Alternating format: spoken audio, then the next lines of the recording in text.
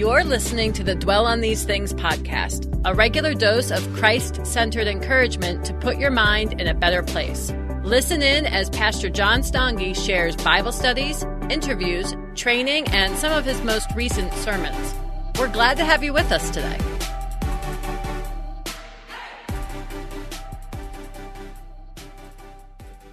And today we're continuing our series as we study the life of David, and as we've been looking at some of the things that God did in his life and certainly taught us through his life. And the portion of Scripture that we're looking at this morning is from 2 Samuel chapter 15. So if you turn there with me, 2 Samuel chapter 15, we're going to be talking about the fact that our God delivers us from trials and rebellion. Our God delivers from trials and rebellion. So turn there with me if you would. 2 Samuel chapter 15, this is what it says. I'm going to start off by reading the first 6 verses, and then we'll pick up from there in just a few minutes. But it says, in verse 1 of 2 Samuel 15, it says, "After this, Absalom got himself a chariot and horses and 50 men to run before him. And Absalom used to rise early and stand beside the way of the gate. And when any man had a dispute to come before the king for judgment, Absalom would call to him and say, 'From what city are you?' And when he said, 'Your servant is of such and such a tribe in Israel,' Absalom would say to him, 'See, your claims are good and right, but there is no man designated by the king to hear you.' And then Absalom would say, 'Oh, that I were judge in the land, then every man with a dispute or cause might come to me, and I would give him justice.' And whenever a man came near to pay homage to him, he would put out his hand and take hold of him and kiss him.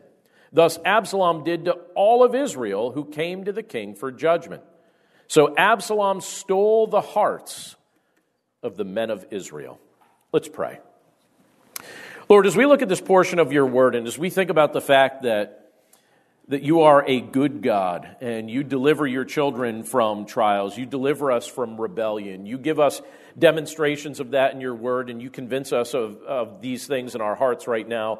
We're grateful, Lord, for the privilege to be able to look at this portion of Scripture and to see the work that you did and accomplished in the context that is referenced here, even though things look bleak. Lord, we're grateful for the lessons we learn here. We're grateful for the reminders that you give to us elsewhere in your Scriptures that help convince us that you're present with us in the midst of our lowest moments. And we pray that as we look at this portion of Scripture together, that you'd speak to our minds and our hearts by the power of your Holy Spirit. We pray that you'd help us to understand what we're reading and what we're contemplating here. And we pray that we'd grow in our walk with you as a result of it. We love you, Lord, and we thank you for all of these things. In Jesus' name, amen. You ever gone through a season of rebellion? Ever go through a season like that? Rebellion is, this is no surprise to say this, but it's a common trait that's exhibited by the human heart. And from our earliest days, we have a bad habit of practicing it because children, what do? They rebel against parents. And citizens, what do? Well, citizens rebel against governments, and man rebels against God, and rebellion becomes just a part of our cultural makeup and what we're like and what we value. It isn't pretty, and it's not uncommon. And I remember a season of my own adolescence where I would say that if I had to characterize my personality with any one word, rebellion is the word that I would use to characterize that particular season of my life. I remember going through that season. I remember, I'm so glad, again, that a ton of pictures don't exist from that period of time because I looked the part. My mind was constantly being filled with the anthems of rebellion through the music that I listened to, and I listened to it constantly. It was on repeat. The walls of my bedroom were like a shrine to my favorite instigators of rebellion. And, I just remember at that season of my life, whatever my parents approved of, I disapproved of, right? Some of you are experiencing that from the parental side of things right now, and you're like, yep. And I have to tell you, that season of rebellion in my own life, that lasted years. Like, that wasn't just a brief little snippet of my adolescence. That wasn't just like a brief moment of my childhood. It was something that continued for years until the day came when the Lord opened my eyes to the truth and He changed my mind. It wasn't something that it wasn't a quick phase for me. It was something that lingered for a while. Now, here's something we know about God Himself. God is not unfamiliar with rebellion. He's seen it. He's even experienced it up close in a variety of ways. You know, when we look at Scripture, it reveals to us that even before He created man and we rebelled against Him in the garden, even before our rebellion, there was an angelic rebellion that took place in heaven. Scripture reveals to us that Satan grew proud, Satan grew enamored with his own beauty, and he elevated himself in his own eyes above God, and so God cast him out of His presence. And I'll show you, I don't know how well you could read this here, but I'll read it for us. This is from Ezekiel chapter 28, starting with verse 14, and it speaks of what took place in Satan's rebellion and God's response to it. But you have here, in the voice of God, the Lord saying, "You were an anointed guardian cherub. I placed you. You were on the holy mountain of God. In the midst of the stones of fire you walked. You were blameless in your ways from the day you were created, till unrighteousness was found in you. In the abundance of your trade you were filled with violence in your midst, and you sinned. So I cast you as a profane thing from the mountain of God, and I destroyed you, O guardian cherub, from the midst of the stones of fire. Your heart was proud because of your beauty. You corrupted your wisdom for the sake of your splendor. I cast you to the ground. I exposed you before kings to feast their eyes on you." And by the way, see this line here in Ezekiel 28, verse 17, where it says, "Your heart was proud because of your beauty. You corrupted your wisdom for the sake of your splendor." Do you ever wonder to yourself, why would Satan rebel? Seeing God in His perfection, living in a context that was perfect, why would he do that? Do you ever wonder that? I remember at one point I was having a conversation with my wife's uncle, and he said, "I've got a question for you that I've always wondered about. Why would Satan rebel? I mean, he was surrounded by so much beauty and perfection. Why would he even bother? Why would that even occur to him?" And I think Ezekiel 28, verse 17 reveals it. Your heart was proud because of your beauty. You corrupted your wisdom for the sake of your splendor. The truth is, pride blinds us from the truth. Truth could be right in front of your face, but if you adopt a position of pride, it will result in rebellion, and it will result in truth that's right in front of you not even being perceived by you. And I believe that that's what the Scripture is revealing to us about Satan and his rebellion. And as Satan rebelled against God, and as we collectively and individually have rebelled against God as well, we have to admit that.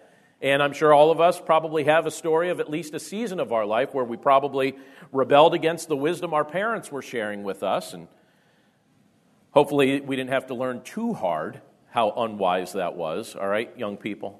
All right, listen to your parents. Do their hearts good. But here's the thing. And by the way, I didn't think of this when I was preparing for this week, but I just want to give anyone that is a present parent or a future parent permission to use this chapter that we're looking at today as ammo, if you ever need it.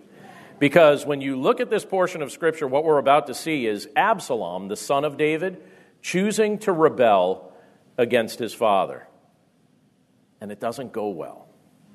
It doesn't go well. It's like that Mellencamp song, "When I fight authority, authority always wins." You know that great theologian, John Mellencamp? Does anyone know him? You don't know him? All right. Look him up. Augustine, Spurgeon, Mellencamp. But anyway, let's think about being a king for a quick second. Assuming the role of a king, so if you're in a position where you're in charge of a nation, you assume the role of a king, that's a very dangerous thing. Certainly seems like a role that would be great, but it's not really a role that's for the faint of heart, because when you serve in that role, there are people who will attempt to manipulate you in order to get whatever they want. And there are others who will conspire against you and attempt to usurp your authority and maybe even attempt to take your life. It's a very common thing. And sometimes those aggressors will come from the ranks of your own family. And this was something that David knew all too well. When we look at 2 Samuel chapter 15, we're actually given a vivid picture of the ways in which his son Absalom attempted to wrestle authority straight out of David's hand. When David himself, if you remember, as we were looking just a few weeks ago, when we saw him rebel against the Lord, and David at that time sinned with Bathsheba and had Uriah, her husband, executed, he was warned that there were going to be consequences for his rebellion. And by the way, there are always consequences for our rebellion. I think sometimes we think that we escape those consequences, but that's not true. There are earthly consequences for human rebellion. It does have a negative output somewhere. And David went through his own season of rebellion, and he was warned that there were going to be consequences for it. And Absalom's attempt to steal the throne of David was one of those consequences. He was even warned about this sort of thing ahead of time. And it's interesting to read the crafty ways that Absalom went about orchestrating his attempted overthrow of David's leadership. You have a context here where the people of Israel would attempt to go to David for judgment in a particular matter. And Absalom, realizing that this was the pattern of the people, as they would trust the king's wisdom and trust his discernment, and they would come to him, Absalom thought, wouldn't it be kind of interesting if I just met people along the way, knowing where they're going to go, and maybe I stop and I start planting certain things in their mind. And so Absalom would meet them at the gate. And then as he was talking to them, the scripture reveals to us that he would just flatter them. He would make them feel like they were the most important person on earth.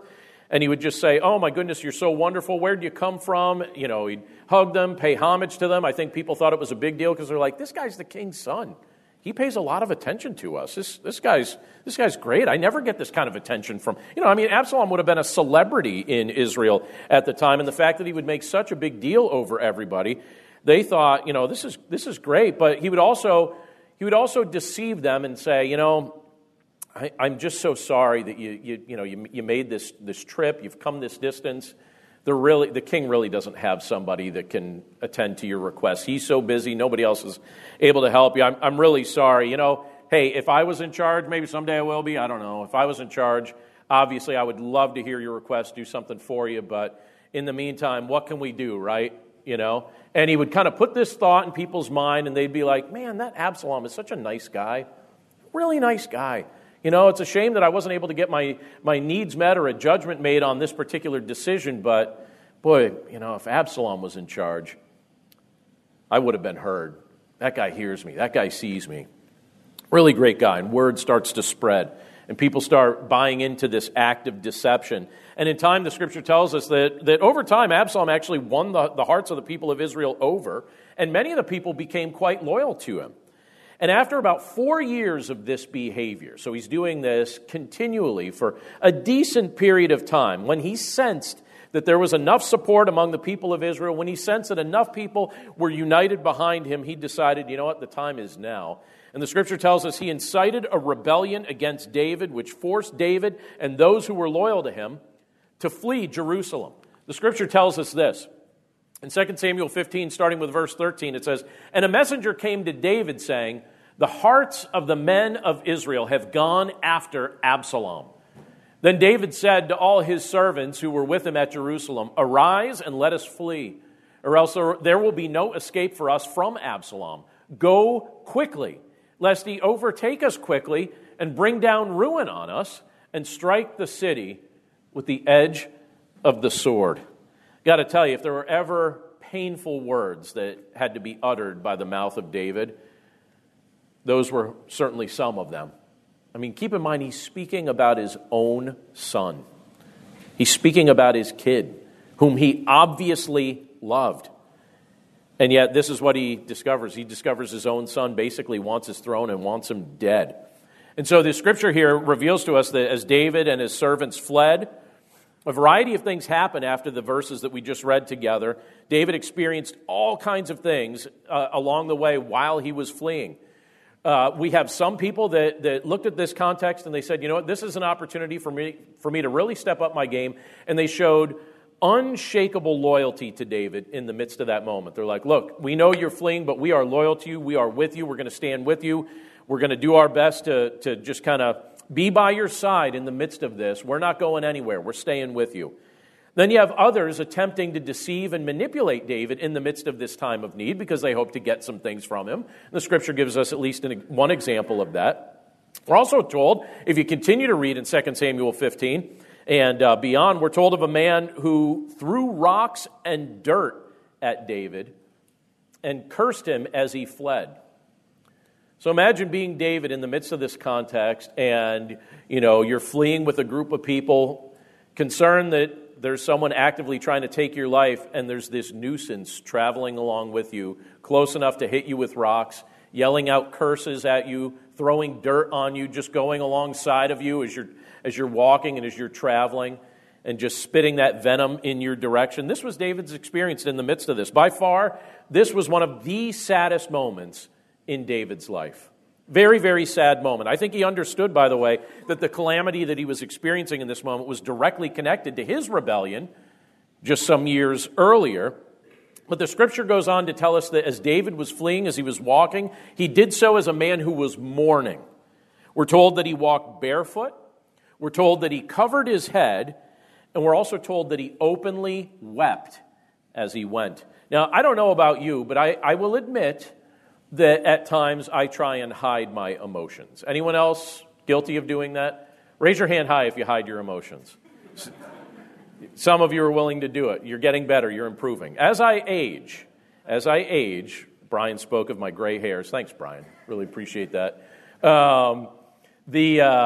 As I age, I have to admit that I'm getting much more comfortable with showing my emotions. I'm just mad all the time, and I don't care who knows it, right? No, the truth is, especially, you ever see a sad movie, and as the guy, right, if you're there with your wife or your girlfriend, you feel like, well, obviously, I can't allow moisture to fall from my face in this moment. I need to demonstrate the fact that I am a solid rock. I have gotten to the point where at this point now, I'm just hoping that my wife can't hear me weeping sometimes. We watched a movie together recently, and I found myself doing one of these. And I was like, that was loud enough. She heard that. I know she heard it. And then the movie ended abruptly before I had a chance to recover. And I was like, and then I looked over at her, and I was like, okay, she's weeping too, but I'm really sorry that you had to see me like this. I'm going to need a minute. And I look at David here, and you would think that in this position of being king, that you wouldn't want others to see your emotions. But that was not the kind of guy David was. When you look throughout Scripture, the things that he's described as doing or the way he carried himself, even the Psalms that he wrote, he was the type of guy that I actually get the impression that he was pretty emotionally healthy. I actually think it's very healthy for us to be reasonably expressive of our emotions and not trying to stuff them in all the time, right? There is balance. We could go too far with stuffing and too far with expressing. Somewhere in the middle, I think, is where we want to be. And to be honest with you, when I look at David, that's kind of where I see the guy being. He wasn't afraid to express certain things that were impacting him emotionally. And truthfully, as you look at this, as it appears that the kingdom is being taken from him, not from some outside invader, but from his own son, that David is fearful that his own son might try to kill him and those associated with him. That's painful on multiple levels, is it not? Is that not an appropriate time to weep? That's an appropriate time to weep, and that's exactly what he was doing. It was a very sad sight to see, but again, what would we have done if we were him? If you were in his shoes, or in this case, barefoot walking along the way as he was grieving, what would you have done? Now, here's the thing. We all experience low moments. I've had my low moments. You've had your low moments. Some of them are brief. Some of them last a long time. And I have to say, as one who has gone through some stuff, and I know you've gone through some stuff as well, it's very natural to want those low moments to come to an end. When you're in the midst of it, it's very natural just to want it to be over with. Some of us may try to escape our trials while we're in the midst of it, and I certainly understand that. I think some of us take the posture of maybe if we ignore our trials, then they'll go away. It doesn't really work, but I certainly understand why people at least attempt it. But I actually think David's expression here and his response is a very helpful thing to observe, especially if we're in the midst of something that's kind of weighing our hearts down a bit.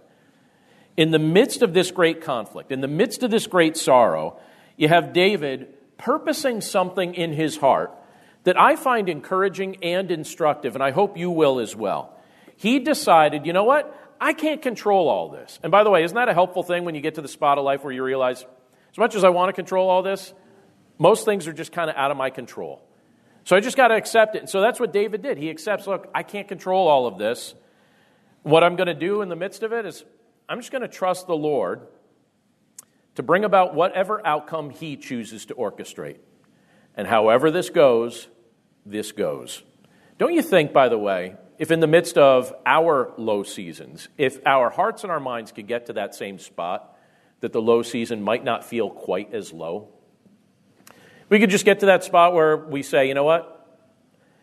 I can't control this. There's no reason for me to fight it. It's something that's happening. I think I just need to pray about it and acknowledge it. And in the end, probably the healthiest thing I can do is just trust the Lord for the outcome, whatever the outcome is, whether it's the outcome I would have chosen or whether it's the outcome he would have chosen. May his name be glorified. And when you look at 2 Samuel 15, verses 24 down to verse 26, it's phrased this way. It says, "And Abiathar came up, and behold, Zadok came also with the Levites, bearing the ark of the covenant of God. And they set down the ark of God until the people had all passed out of the city. Then the king said to Zadok, 'Carry the ark of God back into the city.'" And by the way, that had to puzzle them. They're like, what do you mean? Like, we brought the ark of God. Like, you're leaving the city, you're fleeing the city. Shouldn't we bring the ark of the covenant here?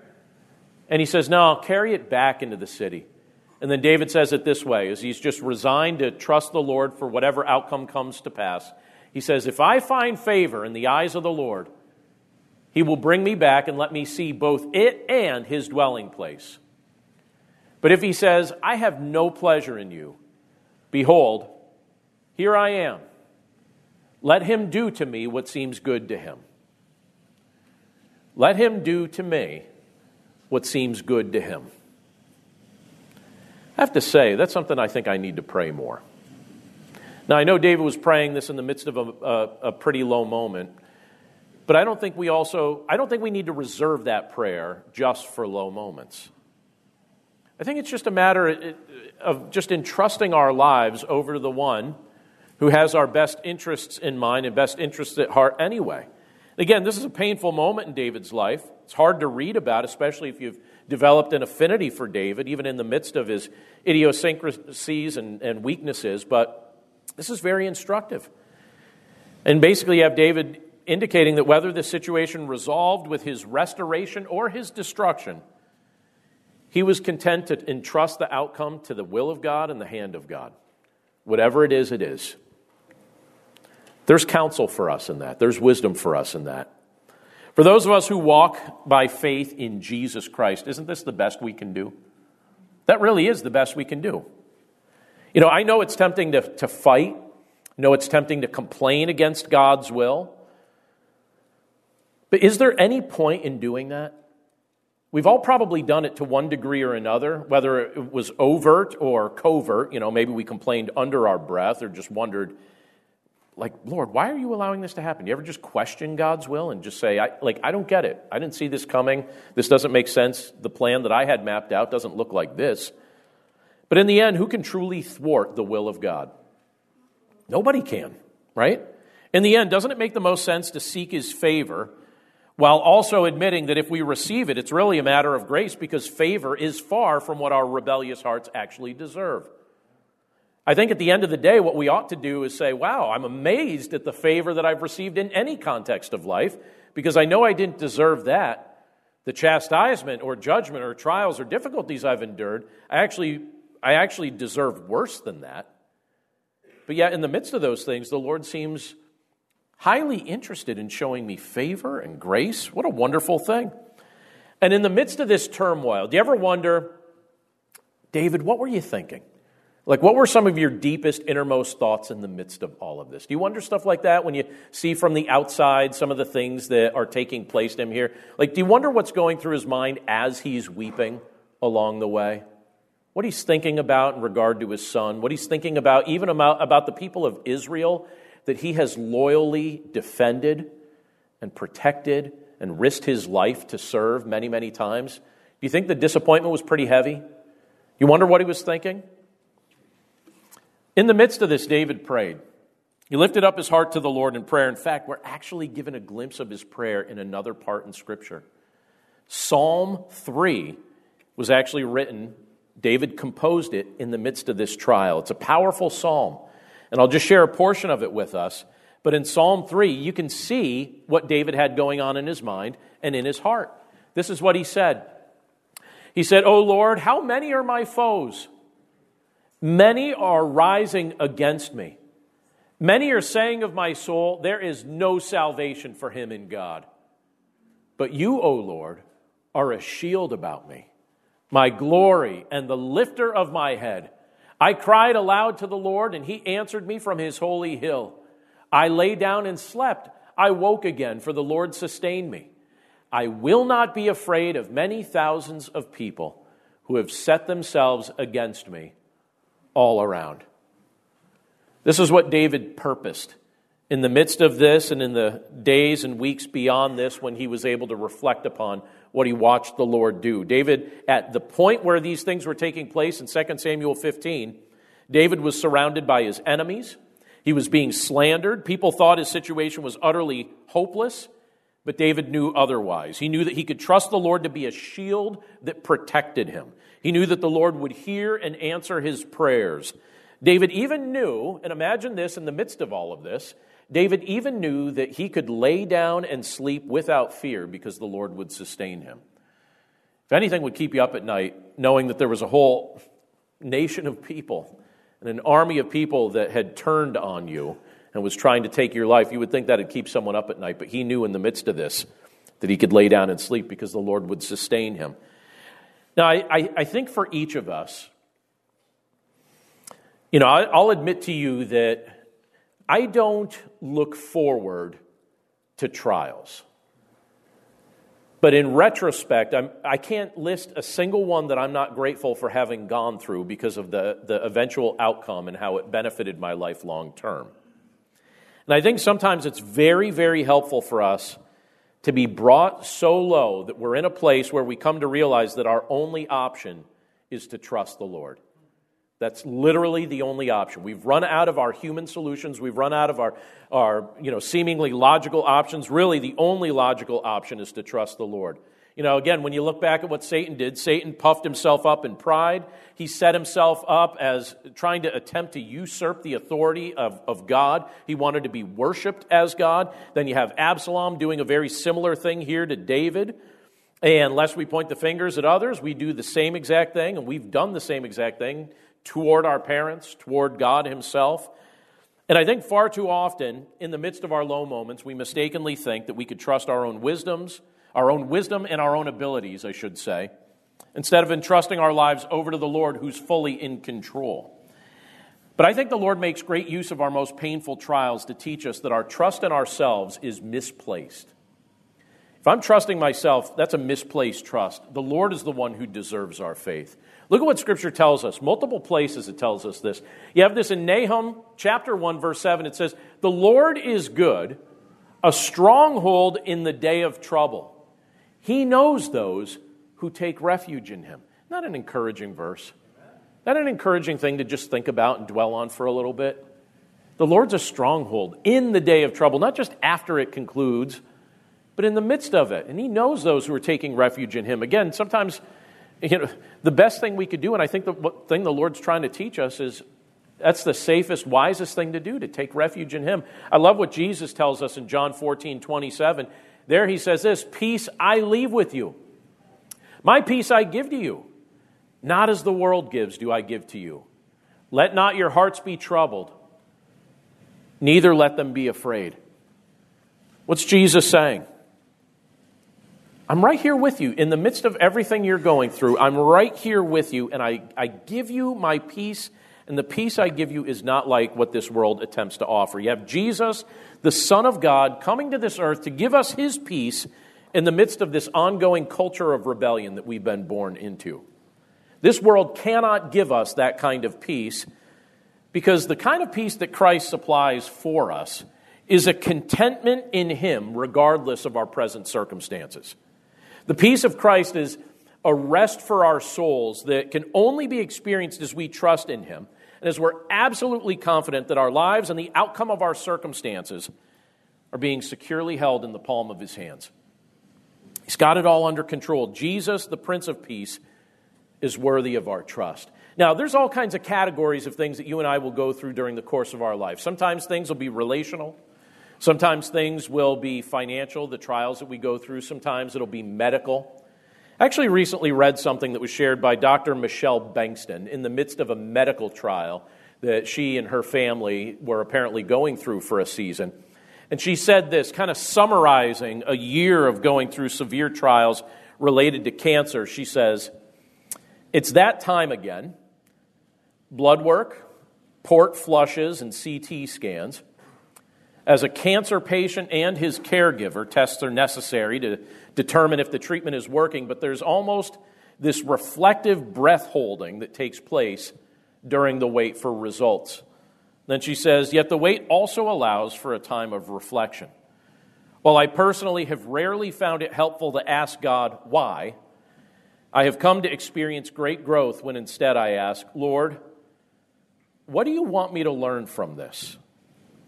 And then she says, "It was quite the year, and although I wouldn't wish the events we faced that year on anyone," she says, "I'm so grateful for the lessons I've learned through it." And then she listed 7 things that the Lord directly taught her in the midst of the most difficult year of her life. Tell me if you resonate with any of these 7. She says, "The first thing I learned in the midst of that year was this: God is faithful." And then she says, "The second thing I learned was this: we are never alone." I think one of the things that Satan loves to convince us of in the midst of our low moments is that you're by yourself. You're on your own to figure this out, and no one's coming to help you. And she was reminded we are never alone. The third thing on her list is this: when we are weak, He is strong. And I think sometimes it takes a reminder of our weakness to help us recognize just how strong the Lord truly is. Number 4 on her list was this. She says, trials are a season, not a destination. We will get through them. Do you believe that? If you're in the midst of something low, do you believe that you will get through it? It's something that she felt the Lord was teaching her in the midst of this. Number 5 on her list was this. She said, trials help us grow in our faith. I could testify to that. Again, when I look back over the course of my life, it's really the trials that I've gone through that have stretched my faith the most. It wasn't my seasons of comfort and ease. It was the trials I went through that caused me to rely on the Lord more. Number 6 on her list is this. Waiting is active, not passive. I think that's an interesting statement to say that she learned that. Waiting is active, not passive. Meaning, that in the midst of waiting for the Lord to answer, still be about the Lord's business. Go about your life. Do the things that God's called you to do. You don't need to shut everything down in the midst of your low moments. Don't just sit there. Actively do what the Lord calls you to do. Actively take the steps of faith He's calling you to take in the midst of the trial. And then number 7 on her list was this. She said, we can rest in the assurance that God's plans for us are good. We can rest in the assurance that God's plans for us are good. Here's how this all ends for David. David was ultimately rescued from his trial in a way that I think certainly would have been unexpected for many. The scripture tells us a few chapters after this that Absalom was riding a mule while he was in pursuit of David and David's army. And he rode that mule under the thick branches of an oak tree, and his hair became entangled in those branches. So he's riding on the mule, goes under some low branches, his hair gets entangled in those branches, and the mule keeps going. And it all happens so fast that Absalom isn't able to untangle his hair from those branches. He's unable to free himself, and he ends up dangling there from the branches by his hair that he can't untangle. And then word is quickly given to Joab, who is the commander of David's army. And Joab goes and he checks it out, and he's there with a group of his men, and he takes javelins and he throws them into Absalom. And then the men that are with Joab kind of finish the task. And they struck Absalom down, they take his life, and soon after, David was restored to the throne in Israel. Now, Scripture tells us that he grieved quite heavily that this was the ultimate outcome for his son, which is very interesting. You would think that if someone's trying to take your life, that would be a hard thing to wrestle with and a hard thing to forgive. But guess what? Hasn't this been the pattern and practice of David's life up to this point? During the time when Saul was trying to take his life, what did David do? Pray for him and try and support him and honor him. Now you have Absalom trying to do the same thing, and what does David find in his heart to do? To forgive him. To not hold it against him. I have to tell you what. It's very easy for me to notice the rebellion of other people against the Lord and to ignore my own. But I have to tell you, I'm so grateful that our Lord Jesus Christ does not hold my rebellion against him, against me. The fact that he was willing to take it upon himself, the fact that he was willing to look at me and say, yes, you have lived as my enemy. Yes, you've lived as a rebel. Yes, you've lived with your own intentions and attitudes being the things that dominated your thinking. Yes, you even idolized other rebels and tried to be just like them. And yet, I offer myself to you. And yet, I seek to forgive you of your sin. Isn't that a beautiful thing that our Lord would look at us and he would say, you know what, I'm not going to hold it against you. I'm so grateful for that. And here's the thing, even related to our trials, I don't know what kind of trials you may be called to endure. Some of them are going to be pretty heavy, and maybe some of them you're going through right now. But here's what I know. In the midst of all of it, you can entrust the care of your life to the Lord. You really can. I think Scripture's over and over, it just includes so many stories and examples showing us beginning to end what a trial looks like when it got underway, how it continued, and how the Lord brought it to completion, and then the good that came from it. And here's something else for us to remember. Jesus himself has secured salvation for all who trust in him. And just as he is fully capable to deliver us from eternal separation from him, so too is he able to deliver us from our momentary trials, as Scripture describes them. These momentary trials that we experience during our time in this fallen world. And in Jesus, we find rest. We can rest in the assurance that he will never abandon his own, even when we're going through some of our lowest and most painful seasons. Let's pray. Lord, thank you so much for your word, and thank you for these reminders that we're able to see as we look at some of the things that took place in David's life. Lord, we recognize that David had his own seasons of rebellion, and then we see what took place in Absalom's life and how that rebellion from Absalom certainly had quite the grievous impact on David and many others.